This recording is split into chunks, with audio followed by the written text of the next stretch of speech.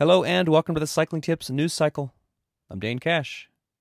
Your story of the day: the International Olympic Committee and Tokyo 2020 organizers announced in a joint statement on Tuesday that the upcoming Olympics will be postponed to 2021 amid coronavirus concerns. While past Olympic Games have been canceled, most recently in 1940 and 1944 due to the Second World War, Tuesday's announcement marks the first time the Olympic Games have ever been postponed to a later date.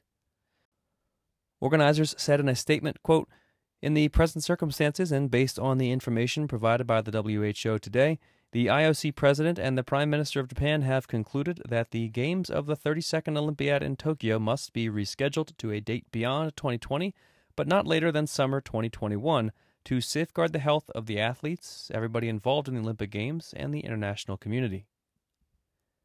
In other news, Thibaut Pinot discussed life on lockdown and the challenges facing the world of cycling in a recent interview with France Télévisions, saying that he would be sorely disappointed to miss out on another shot at the Tour should it come to that, but emphasizing that the situation was serious and encouraging, quote, "everyone to stay at home so that we can move on to something else as soon as possible."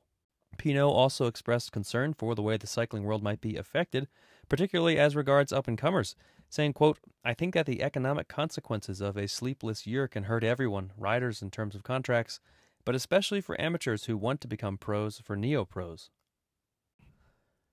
Six-time Grand Tour stage winner Tyler Ferrer has stayed busy since retiring from the pro peloton in 2017.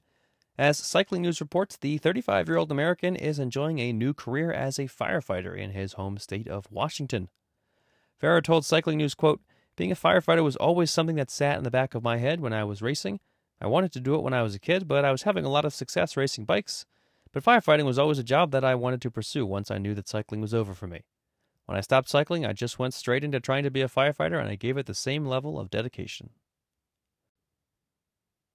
Oru Case has joined the growing list of bike industry companies shifting focus to making personal protective equipment, or PPE, to help meet increased need as the coronavirus pandemic strains supply chains around the world.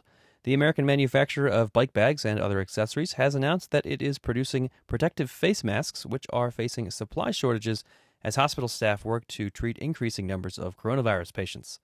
Oru Case says it has the capacity to make up to 500,000 masks per week. And Campagnolo has announced that it is stopping all activities and won't be able to deliver e-commerce orders received after Tuesday night until at least April 6th.